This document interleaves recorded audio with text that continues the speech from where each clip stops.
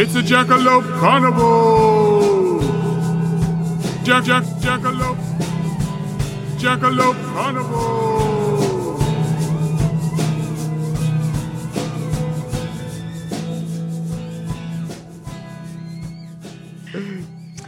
Hi, I'm Becca. Hi, I'm Eric. And you're listening to Season 2, Episode 8 of Jackalope Carnival, a sideshow of stories, a bi-weekly podcast where we explore the paranormal, the unusual, and the downright odd. For today's episode, we're going back to our roots. Today, we're back to cryptids, specifically water cryptids. And if when I said water cryptids, you began to hear the sound of bagpipes playing softly, you smelled the scent of haggis, and through the highland mist of your mind's eye, you pictured a majestic Scottish beast called Nessie, you're not alone. Probably most people do. And while we mention her in passing, in this episode, we're strictly in North American waters. So Eric is going to start us off with the Mid-Atlantic region's answer to Nessie, Chessie. Indeed. Yeah, I never leave very far from Baltimore, do I? Sometimes you do, yeah. We talked about all kinds of stuff. West Virginia. So far.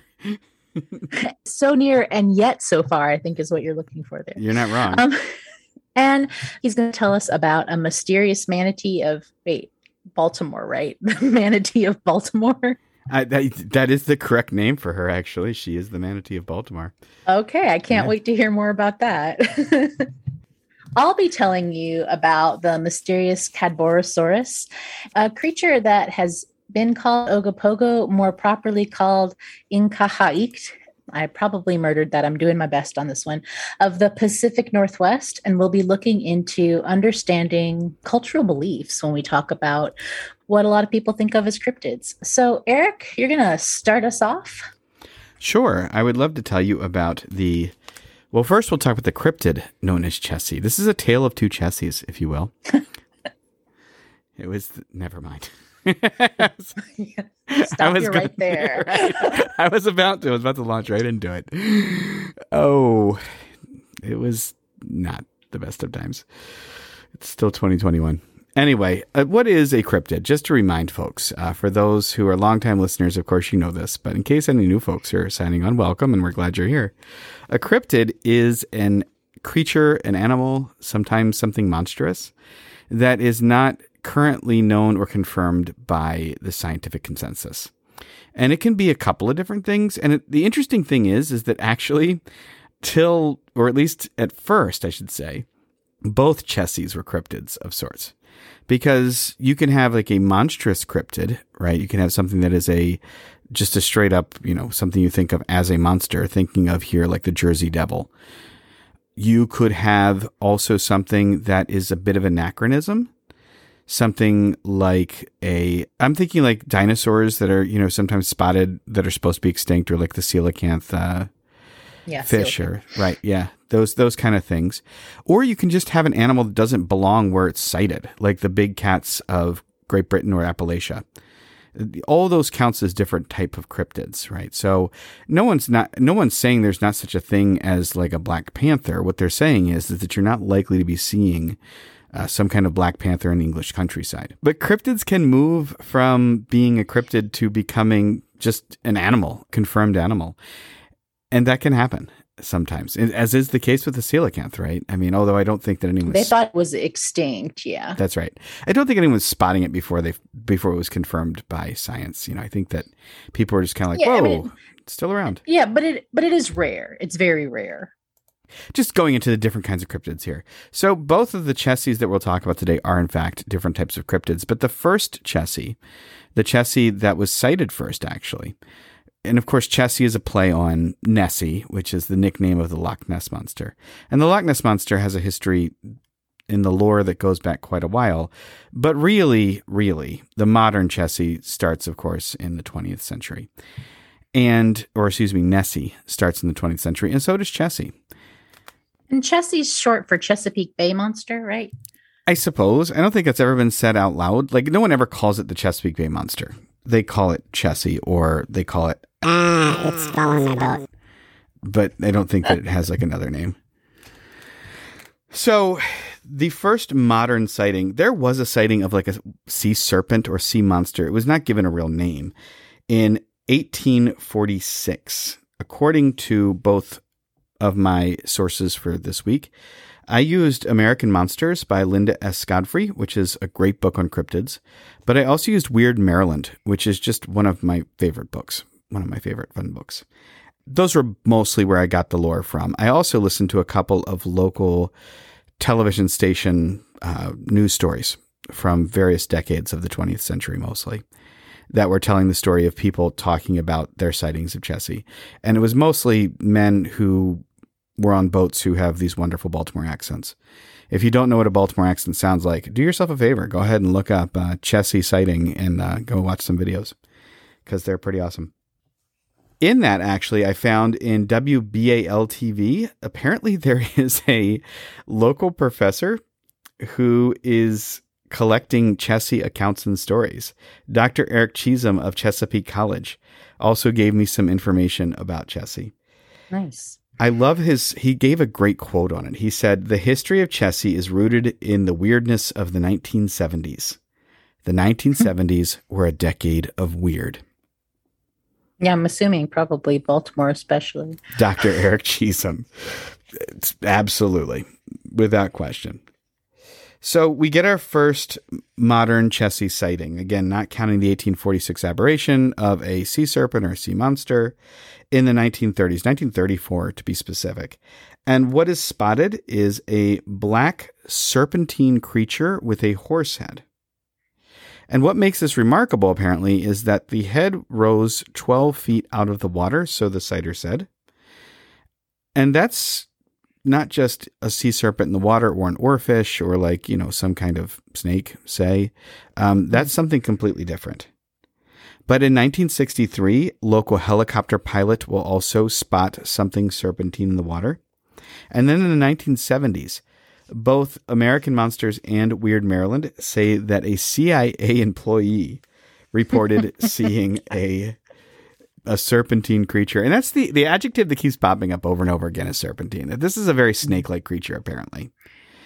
It was the CIA accountant. That's not what they're wanting to tell you, though. I'm not even getting into it. On June 14th, 1980, though, we get an actual person who's willing to come out and say, I saw it, and attach his name to it, a fellow by the name of Godwin Muse.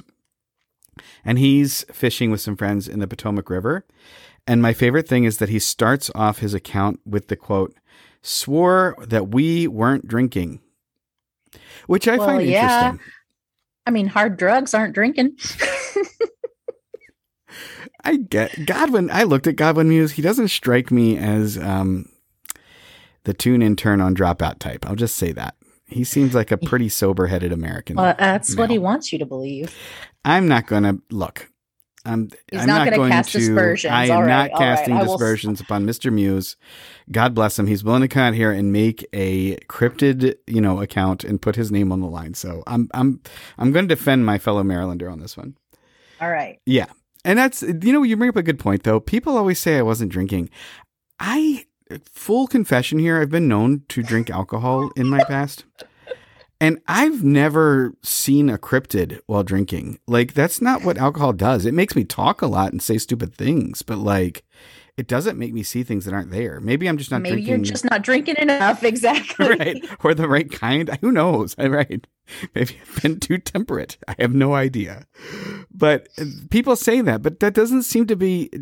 Maybe again, I don't hang around the right kind of people. I don't know. None of the people I know who drink alcohol hallucinate while they drink. Like, that's not a common side effect of ethanol as a drug.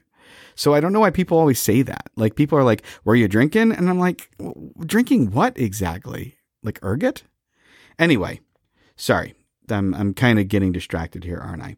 Well, that's actually, it's Godwin Muse's sighting is going to be the vanguard of an entire smattering of sightings. And interestingly enough, on both sides of the Chesapeake Bay, what you might not know if you're not from this region is the Chesapeake Bay basically bisects Maryland. It separates Maryland's eastern shore from Maryland's western shore. So Baltimore is on the western shore. And of course, the Delmarva Peninsula and Ocean City and Delaware are on the eastern shore. And Chessie managed to apparently swim on both sides of the Chesapeake and get sawed. In 1982, Robert Frew also made an account. And here's the interesting thing about Robert Frew. He actually took a video, which in 1982 is pretty amazing because, back then people didn't just have cell phones that had cameras on them. You had to have an actual video recorder that was pretty big at the time. And you too can see what he recorded because it's all over the internet. It is mostly looks like dark kind of moving objects through the water. And they do look pretty sizable. He turned what he found over to the Smithsonian. And interestingly enough, they came back and the only thing they would say in terms of identification was that it was in fact animate. In other words, it was moving by its own power. It wasn't just driftwood. But other than that, they couldn't say exactly what it was. And from there, that's really kind of the end. There's no good Chessie story except for, our friend Godwin Muse, who perhaps protests too much that he and his friends were drinking. I'm sorry. I threw down the gauntlet on that one. Right. But I shan't make that mistake again. Do not impugn my friends. Anyway. There's no good story about it, right? It's just basically people saw it and most people didn't record it. And some people did. It hasn't been, Chessie's behaved herself. She hasn't overturned any boats. There hasn't been anything linked to it. It's just sometimes people see things in the Chesapeake Bay that look like something that doesn't fit our current understanding of water creatures. I do have to say one thing though, and this is my caveat, and I can't believe I'm doing this. Especially, I can't believe I'm doing this about Maryland's official cryptid or unofficial cryptid, I guess. But there is a creature that looks a lot like what people would call a sea monster. Now, this is not a creature that would raise its head out of the water 12 feet, and it certainly doesn't have the head of a horse. But there's something called an oarfish, and oarfish are huge. Oarfish are known to grow, in fact, over 30 meters long. So we're talking about a really long fish, and they are snake-like. They normally live at very deep levels, but do come up to the surface occasionally. And when they do, they normally scare the crap out of people because they look like giant snakes. But in fact, they're just really, really large fish. So I do wonder if some of these sightings of giant snake-like creatures could in fact be an oarfish because those are big snake-like creatures. And I'm not really... I think that sometimes people have found, like when they have had evidence, this is washed up on the shore, it's a sea monster, and they've found that it's an oarfish or like a half-eaten whale. Right. Have you heard the term globster? Because that's one of my favorites. Yes, I have. Exactly. Right. A globster. Please explain. A globster is a large marine animal that has decomposed to the point where it's almost impossible to identify. So they're often things like whales or basking sharks, something that's very large. But once they've decomposed a bit, all you get is like a skeleton with, rotting meat hanging off of it. So yeah, people don't really know what they are. But I'm not really one who usually does that, right? I really get annoyed, in fact, when people say every flying cryptid is a sandhill crane or an owl. And the reason I do that is because both of those animals don't look like the cryptids that they are often accused of being. But oarfish do look like giant snakes. So for this one, I'm actually willing to give the benefit of the doubt to the fact that this could be a known animal because the known animal does fit the description. Can an oarfish undulate? I feel like there's a joke there, and I'm not sure what it is. Only on Friday. No, right, exactly. Only when she's putting herself through college. Sorry. So, but that's, I think sometimes when people have said that, it's saying that they've moved differently than an oarfish. Maybe so. And I'm not an expert on oarfish undulations to know that. So we're just going to leave that there. But I'm going to turn the page now and talk about the other Chessie. And then you're going to, you have a lot to talk about, right? I do. I have a lot to say. So let's hear about this. I can't wait because this is just great. I love the other Chessie. The other Chessie started out life also as another cryptid, but quickly was confirmed to exist. In 1994, in Kent Narrows on the eastern shore of Maryland, someone spotted a manatee. And if you don't know what a manatee is, they are an aquatic mammal. They're sometimes called sea cows. They're related to dugongs that live in Africa. But they're animals that usually live in salt water, and they're vegetarian. They munch on plants, but they get really large. And they normally hang out in tropical and subtropical areas. You might associate manatees, if you know what they are, with Florida, or you may have seen them.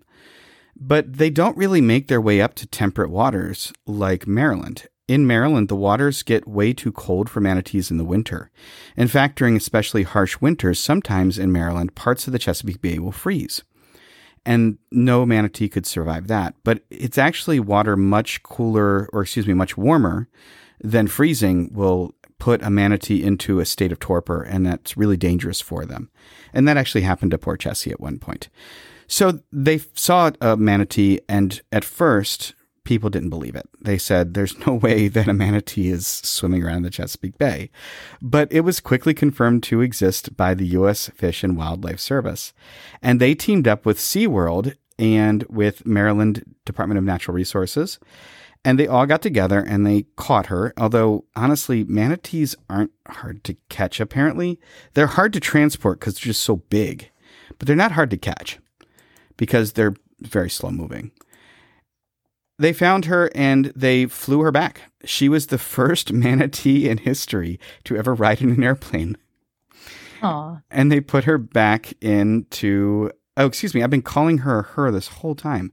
And I'm looking at his current position. There's, in case you're wondering, there's now a Chessie tracker. He's still alive.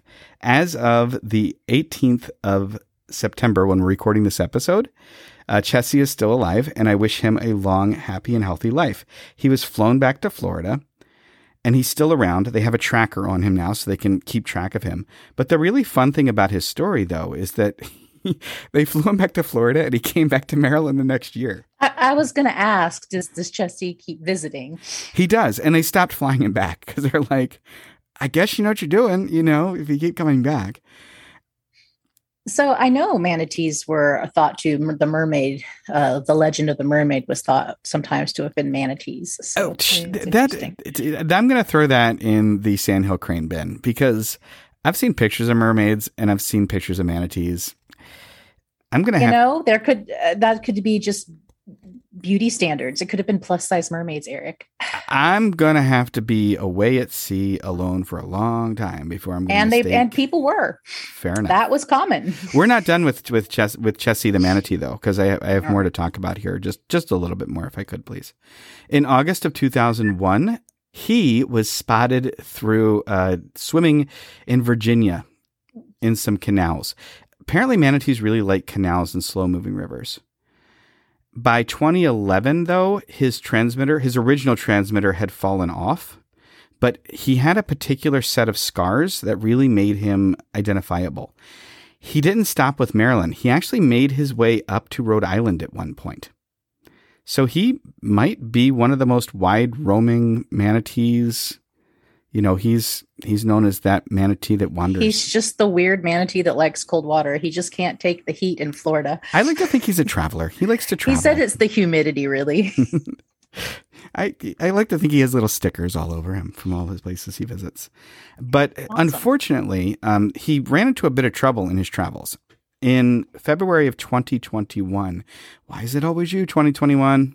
They found poor Chessie, and he was emaciated and malnourished, and he had pneumonia. And it looked pretty bad for him, actually. But the good folks at SeaWorld were able to treat him. We have to give credit where credit is due, at least. Critique another time. But I said nothing. I said no words. I was clearing my throat. I can hear what you think sometimes. Anyway, at this point, they did Chessie a solid. They got him back to good health, and they released him, and he is doing alive and well. And as of the Clearwater Marine Aquarium tracker of Chessie, at this very moment that we are currently recording, I can tell you exactly where he is. And he is... Can't wait. I know, right? He is right outside of Blount Island, right by the St. John's River, pardon me. And the closest city to where he is Jacksonville. So actually, my little brother's in Jacksonville as we speak. Is it a conspiracy? Your little brother is actually my little brother loves conspiracy theories. And so, Richie, if you're out there, please be on the lookout for Chessie and wave hi to him and tell him his friends in Maryland say hi. So that's what I got. That's the tale of two Chessies for me. That's pretty fascinating. I love the thought of a traveling manatee. So we're getting, since we went from Florida's warmth, we're getting chilly again. We're talking about the Pacific Northwest, and we've talked about Pacific Northwest before when we did an episode about Bigfoot, but because we're doing water cryptids today, I'm going to talk about two that are often referred to together in newspapers and cryptid circles. So I want to start off with a family of sea creatures. So it's not simply one. People have seen more than one of them. They're first originally recorded in 1933 off of Cadboro Bay in Victoria, British Columbia in October. Major H.W. Langley and his wife told the local newspaper that they had seen something unusual when they were out sailing in the bay. You know, they were minding their business and something they saw couldn't be explained. It was a cryptozoological creature. And soon after the newspaper article of their encounter was published, people started coming out of the woodwork to share their stories about earlier accounts of a greenish, brownish, sometimes camelid, sometimes equine, sometimes bovine, headed serpent-like creature that was between 20 to 100 feet long with a ridged back, but sometimes a smooth back. 20 to 100 feet. With fins. It's quite the size-changing creature, camelid, if you will. Well, there was many, but I don't know if y'all remember, like the dress was black and gold or blue and gold, like blue or gold. So it was gold and white or blue or black. That was way back in 2015, and we shared that picture of the dress. Yeah, this was the original dress. Okay, but it was a horse head. No, it was a camel head. It was brown. No, it was green. So there are many accounts of seeing creatures. What we do know is there were definitely many accounts of seeing creatures in Cadboro Bay. It turns out since the 19th century, European colonists to the Pacific Northwest had a lot of tales of these creatures. But the newspaper article gave them a little more courage to come forward. In one account, Hubert Evans, who was a prominent and respected Canadian author, tells a tale about watching the creature with family and friends. And so he's working on doing some farm work. He looks out and he sees something that at first he's like, oh, that's just, seals. That's this line of seals. And this water's kind of undulating. I'm using the word undulating again here, just for you. You do it. And he realizes that, no, I know what seals look like, and that is not a seal. And seals don't undulate. It's well-known fact. They do, actually. But he realizes that this isn't a seal. This is something that's unidentifiable. His family looks at it. He actually ends up going back to his work, which I can't imagine. Like, oh, yeah, hey, there's a unicorn out there. All right, going back to work. But he does, and he doesn't tell anything. They are afraid of ridicule, and they realize that if they tell anybody, they're not going to be believed. And so the story is kept silent for years until this article comes out, and it gives him and other people courage to talk about their experiences. And since the creatures were spotted near Cadboro Bay, the editor of the Victoria Daily Times, his name is Archie H. Wills, he dubs the serpents Cadborosaurus, or Caddy for short. And so now we have a scientific name for this group of creatures. Now, I was doing a lot of research, and I spent a long time looking online through university library searches. And I spent a long time looking in different articles, and I found a man named Darren Naish, and it's Naish. I hope I'm pronouncing that correct. He's a paleontologist, and he's also a bit of a skeptic. So he's a debunker on cryptids. And I spent all this time looking through all these articles, but the most clear one he actually just has on his Twitter feed. So if I would have just done a Google search, fair enough, I would have found probably a lot quicker. But what he says is that indeed, it's no coincidence that caddy sightings first really hit the news in 1933. This is the year which Loch Ness Monster fever took the world by storm. I maintain that this is no coincidence. I put it that popular interest in the Loch Ness Monster drove journalists on the west coast of North America and elsewhere to start writing about their own similar water. And later he goes on to say that Wills absolutely admitted it. He said it was a fun story. It was the Depression during a depressing time. And, he just did it to cheer people up, have something fun. Interestingly enough, the first sighting of Chessie, the really startling account of the animal that was holding its head high up in the air, is 1934. So yeah, right. Yeah, right in the middle of Chessie fever. It was Loch Ness fever. Loch Ness fever. Or Loch Ness fever. Yeah. That's a great. I don't know what our band name would be, but Loch Ness Fever is a really hit song name. I think. Maybe, or actually, Loch Ness Fever could be a cover band, right? Oh, okay. Loch Ness Fever is a cover band. Okay. Now, wouldn't it be like Chessie Fever is the cover band for Loch Ness? I got a fever. And the only thing that'll cure it is cryptids. More cryptids. So, yeah, it seems like that there was definitely something to this, that sea lake monsters, serpents were selling newspapers in the 1930s, right?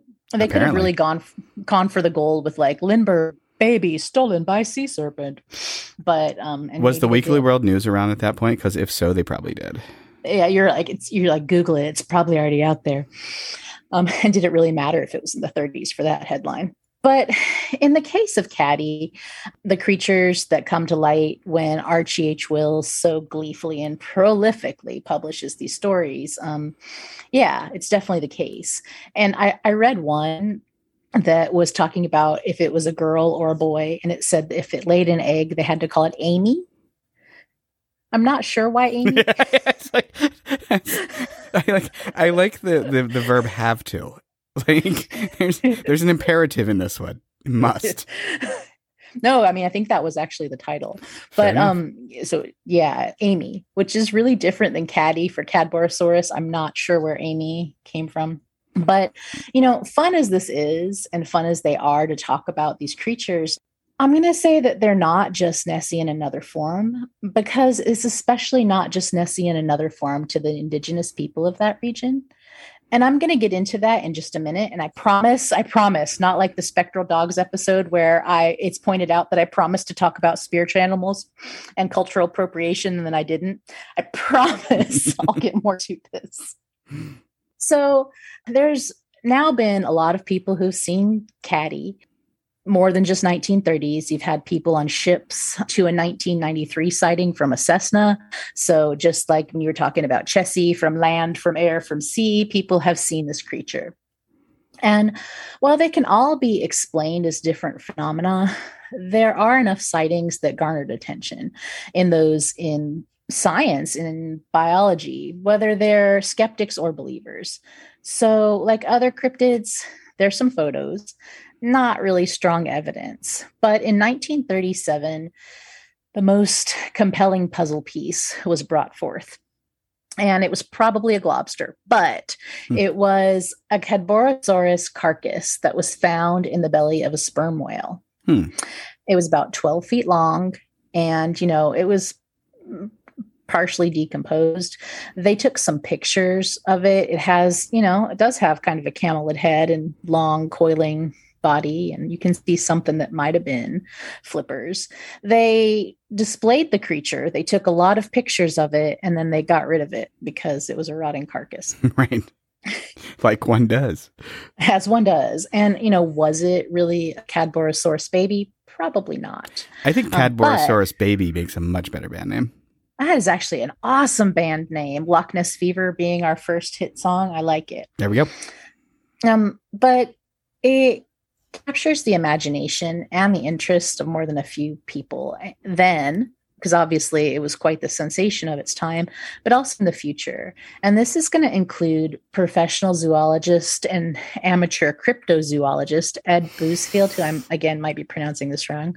And he teamed up with an oceanographer and another amateur cryptozoologist, Paul LeBlanc, in the 90s to form a super team, to publish a formal scientific paper that described the carcass. And, they had been around the same area. They kind of met briefly in the 80s and then reconnected at an academic conference, as you do, where they both found out they were pretty into cryptozoology, into Cadborosaurus. They eventually, maybe they are kind of a super team, they eventually write an academic paper on the carcass in a book called Cadborosaurus, Survivor from the Deep. They both said that there's really no living creature with the characteristics of Caddy. In their book, they write this: a visual comparison of Caddy with other major marine contenders, sharks, sea lions, etc., illustrates how strikingly different it is. And they give Caddy an actual scientific name, which is Cadborosaurus wilsey. So I'm guessing Wilsey is after Wills. Makes sense. And so Cadborosaurus wilsey is what they've been trying to find. They believe that Caddy could be a type of reptile that also has mammalian characteristics because unlike that egg Amy was supposed to lay, it's thought to give live birth.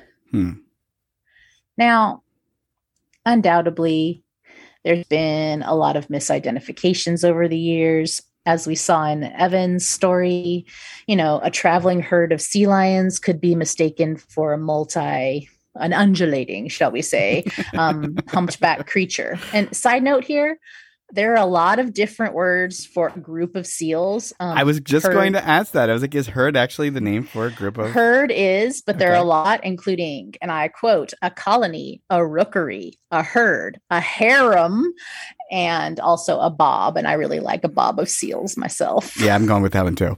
Awesome. So a bob of seals. So yes, they might have mistaken the bob of seals for it, but basking sharks, as Eric mentioned before, they bask on top of the water and they kind of look like floating logs. And they're huge. Yeah. And they used to have them once upon a time, many more of them. While there's not as many around British Columbia today, there used to be more. So some of these sightings have actually been proven to be basking sharks. What is Caddy? Reptile, mammal, hybrid.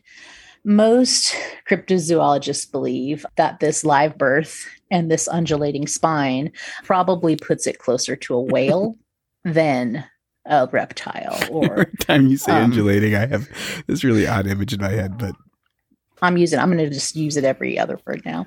But they think that it might be a Basilosaurus, which is an extinct giant whale, which they also think might be the identity of a serpent-like creature who's been said to be seen on Lake Okanagan about 485 kilometers away. And because I'm American, it's also 301 miles away. I had to Google that. Has anyone said that it might be a sandhill crane? Yeah, it's definitely, they're all sandhill cranes. Yep. There's sandhill cranes that are swimming in a bob. They're known to undulate. Only when they're swimming in a bob. So, you confuse some people. So, and again, Lake Okanagan, again, 301 miles or 485 kilometers away from our bay, our Cadboro Bay. And since we've been, and leads me to my sort of thoughts on this. Since we've been investigating cryptids, I've noticed that while a lot of sightings of cryptids in North America tend to have been reported in the 19th and 20th century, I know Jersey Devil's taking offense here. Simmer down, Jersey Devil. Tapping his hoof. Many of them have older stories that tie them to indigenous people of the lands that they appear on. And like we did mention this a little when talking about Bigfoot, it's the case with like Uktana, Wendigo, Moon-Eyed People, and others. And as European colonial settlers and their ancestors began to occupy North America and report tales of these cryptids, they tended to take them a little bit differently than the stories that they had heard from the first peoples of the area. And sometimes when we take something out of its context culturally, we tend to misunderstand. And so a lot of times these got interpreted as literal beasts and monsters. But when I was looking into Lake Okanagan and the Inkahaik and the Salik people, or also known as the Okanagan peoples, the first peoples of that area, this really drove that idea home.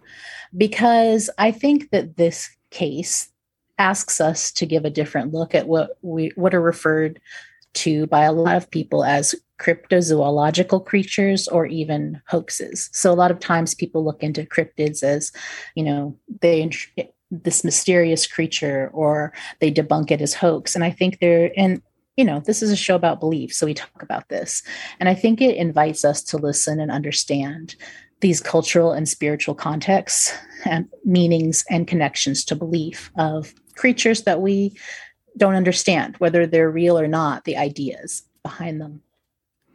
And for the Salih, I had to spend some time trying to learn how to pronounce these words.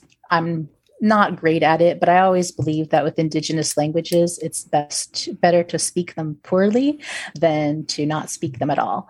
I'm actually a student of indigenous language poorly. I'm also enrolled in the Cherokee Nation of Oklahoma. So I do have a perspective on this that reflects that. And so the Inkahait for the Salih is the spirit of the water. And for many First Nations and indigenous people, well, for really everybody, but water is precious. Water is life. And Inkahait is part of that sacredness and part of that connection. And the Salih, as they say, that this is misunderstood by these new European folks in the area who interpreted the stories as something unusual and novel at best and monstrous or evil at worst. And so today, if you search for the Ogopogo, which is in the past what Inkahait has been called, the Wikipedia article, the first thing you're going to see if you just Google it, reads that the Salih natives regarded the Ogopogo, which they called, I think it says Nataka, as an evil supernatural entity with great power and ill intent. And I actually think I found the reference for this. It was, bless his heart, Leonard Nimoy. You can see, what was it called? In Search of? I loved that show. In Search of was my favorite. In Search of, yeah. So there's a part of Search of where they give this story. And I think might be where that particular part of Wikipedia comes from. But you found something different coming from First Nation sources? Yeah. And I mean, they do have, to be fair, because I think Leonard Nimoy did the best he could for that time. To be fair, they do have an indigenous person, but I don't know. It's like he's talking for a while and then they cut and then they have a museum interpreter and then they tell the story. So the he gets 70s to talk were about, a weird decade, remember? Yeah. He gets to talk about part of it, but then I'm not sure that they let him finish, if he would have said something different or if he would have understood it in that way. And you also have to understand that for many indigenous people, there was a time before the 70s. The 70s were also a time with boarding schools. So you have to understand that a lot of indigenous peoples had lost a connection to their ancestors. They lost a connection to their language. In Cherokee Nation, they talk a lot about Cherokee being that people who are learning now, we're like the first generation that had to learn Cherokee on our own, that didn't have our elders teach it to us. And so, things get lost in translation sometimes. So I don't know why that man in there said. I could ask, and I probably should ask the Salih. They are really good about wanting to be involved in how they're portrayed. So that's something I should email their tribal council. But like I said, there's a little snippet even now from the town of Kelowna, and that is a town that's just on Lake Ogopogo. And it says something differently. It says stories date back thousands of years where the interior Salish First Nations people asked Ntaka'ik, the spirit of the lake. Stories of Ntaka'ik changed over the years as European settlers transformed the stories they heard into a creature which later became known as Ogopogo, and the purported sightings over the years continue to strengthen the legend. To see Ogopogo for yourself, be sure to visit the statue on Bernard Avenue near Kelowna's City Park. So, in the description of colonial settlers, Ogopogo is said it had similar characteristics to Caddy or Nessie or Chessie. And so the statue you'll see looks very much just like a cartoon sea monster. And much like them, it was first put into the 20th century in newspapers. I can find something from 1912, but there was this strong oral tradition from before.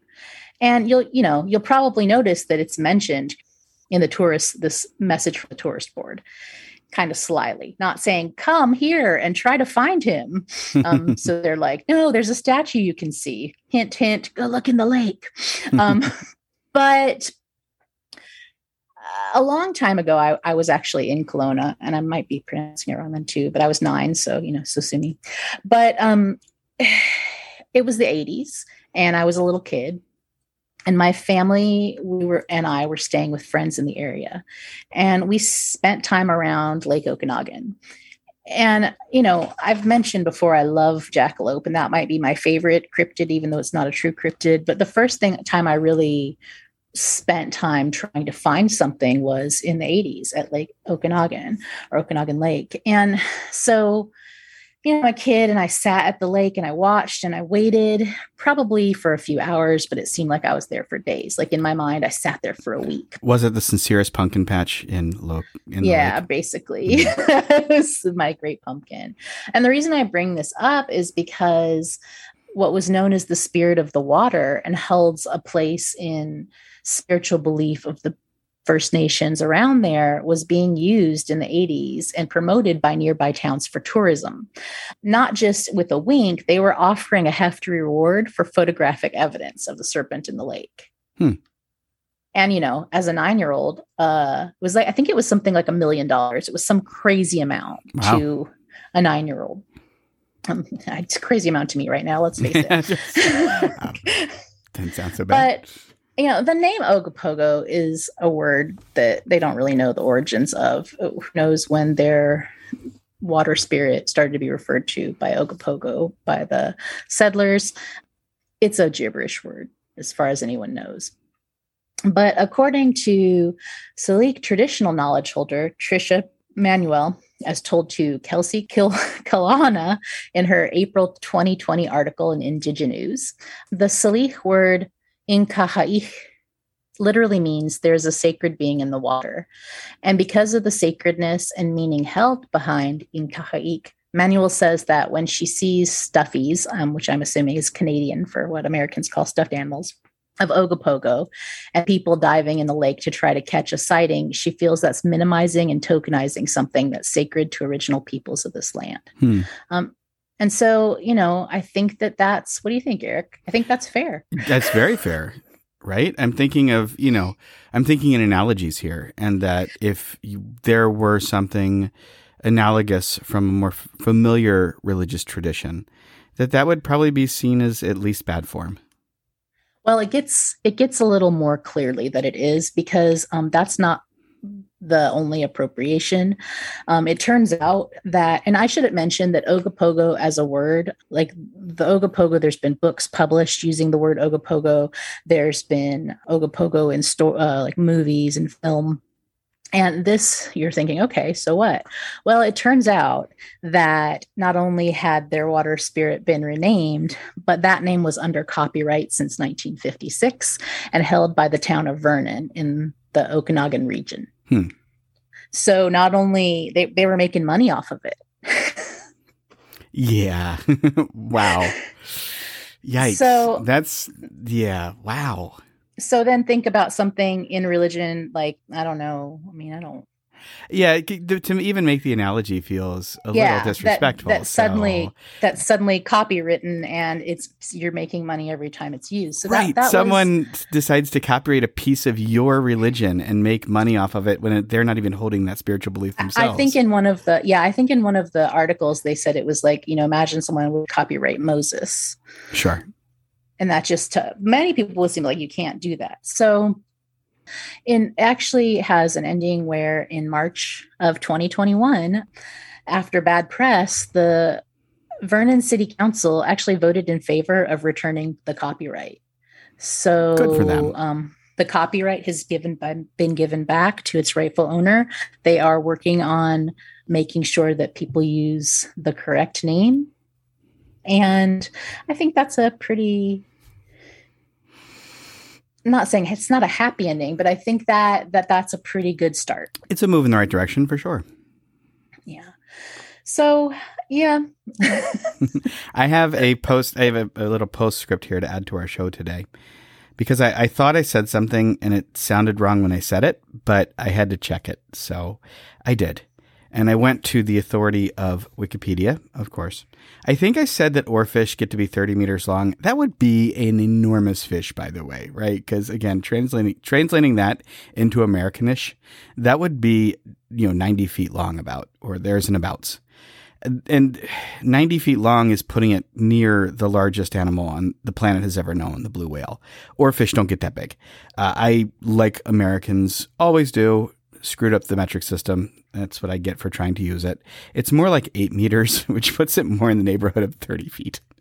So it's still a big fish, but it's not as big as I had said before. And here's really the punchline to the whole thing. Can I read this sentence straight from Wikipedia? Because you're going to love this, Becca. I did. Its physical characteristics and its undulating mode of swimming. Thank you. Have led to speculation that it might be the source of many sea serpent sightings. So there you have it, folks. Thanks for coming out to listen to Jackalope Carnival this week. I hope you had a good time. Take care, folks.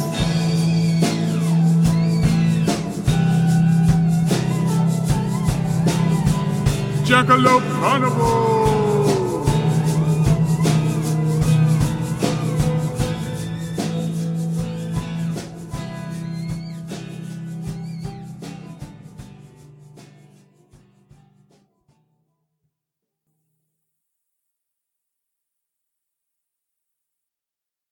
He turned what he filmed over to the Smithsonian Institution in D.C. Or is it Smithsonian Institute?